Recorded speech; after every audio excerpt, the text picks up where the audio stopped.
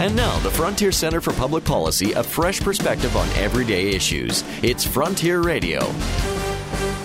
Manitoba and the 3 Atlantic provinces who rely on equalization payments as a source of revenue are getting a lot less than they used to. Equalization as a share of GDP has been declining significantly in all 4 provinces since 2009. In Manitoba, the losses have been in the hundreds of millions of dollars.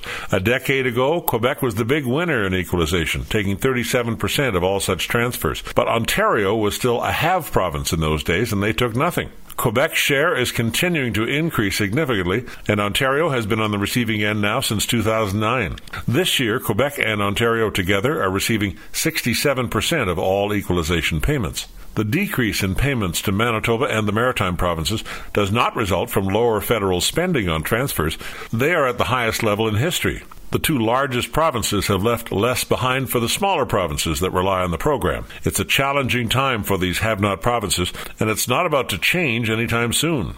Each of them will have to address their own challenges through spending restraint and prudent fiscal management. I'm Roger Curry. Join us again next week for more thoughts on the frontier. To read our latest report on equalization in partnership with the Atlantic Institute for Market Studies, visit our website, fcpp.org. This has been Frontier Radio, sponsored by the Frontier Center for Public Policy.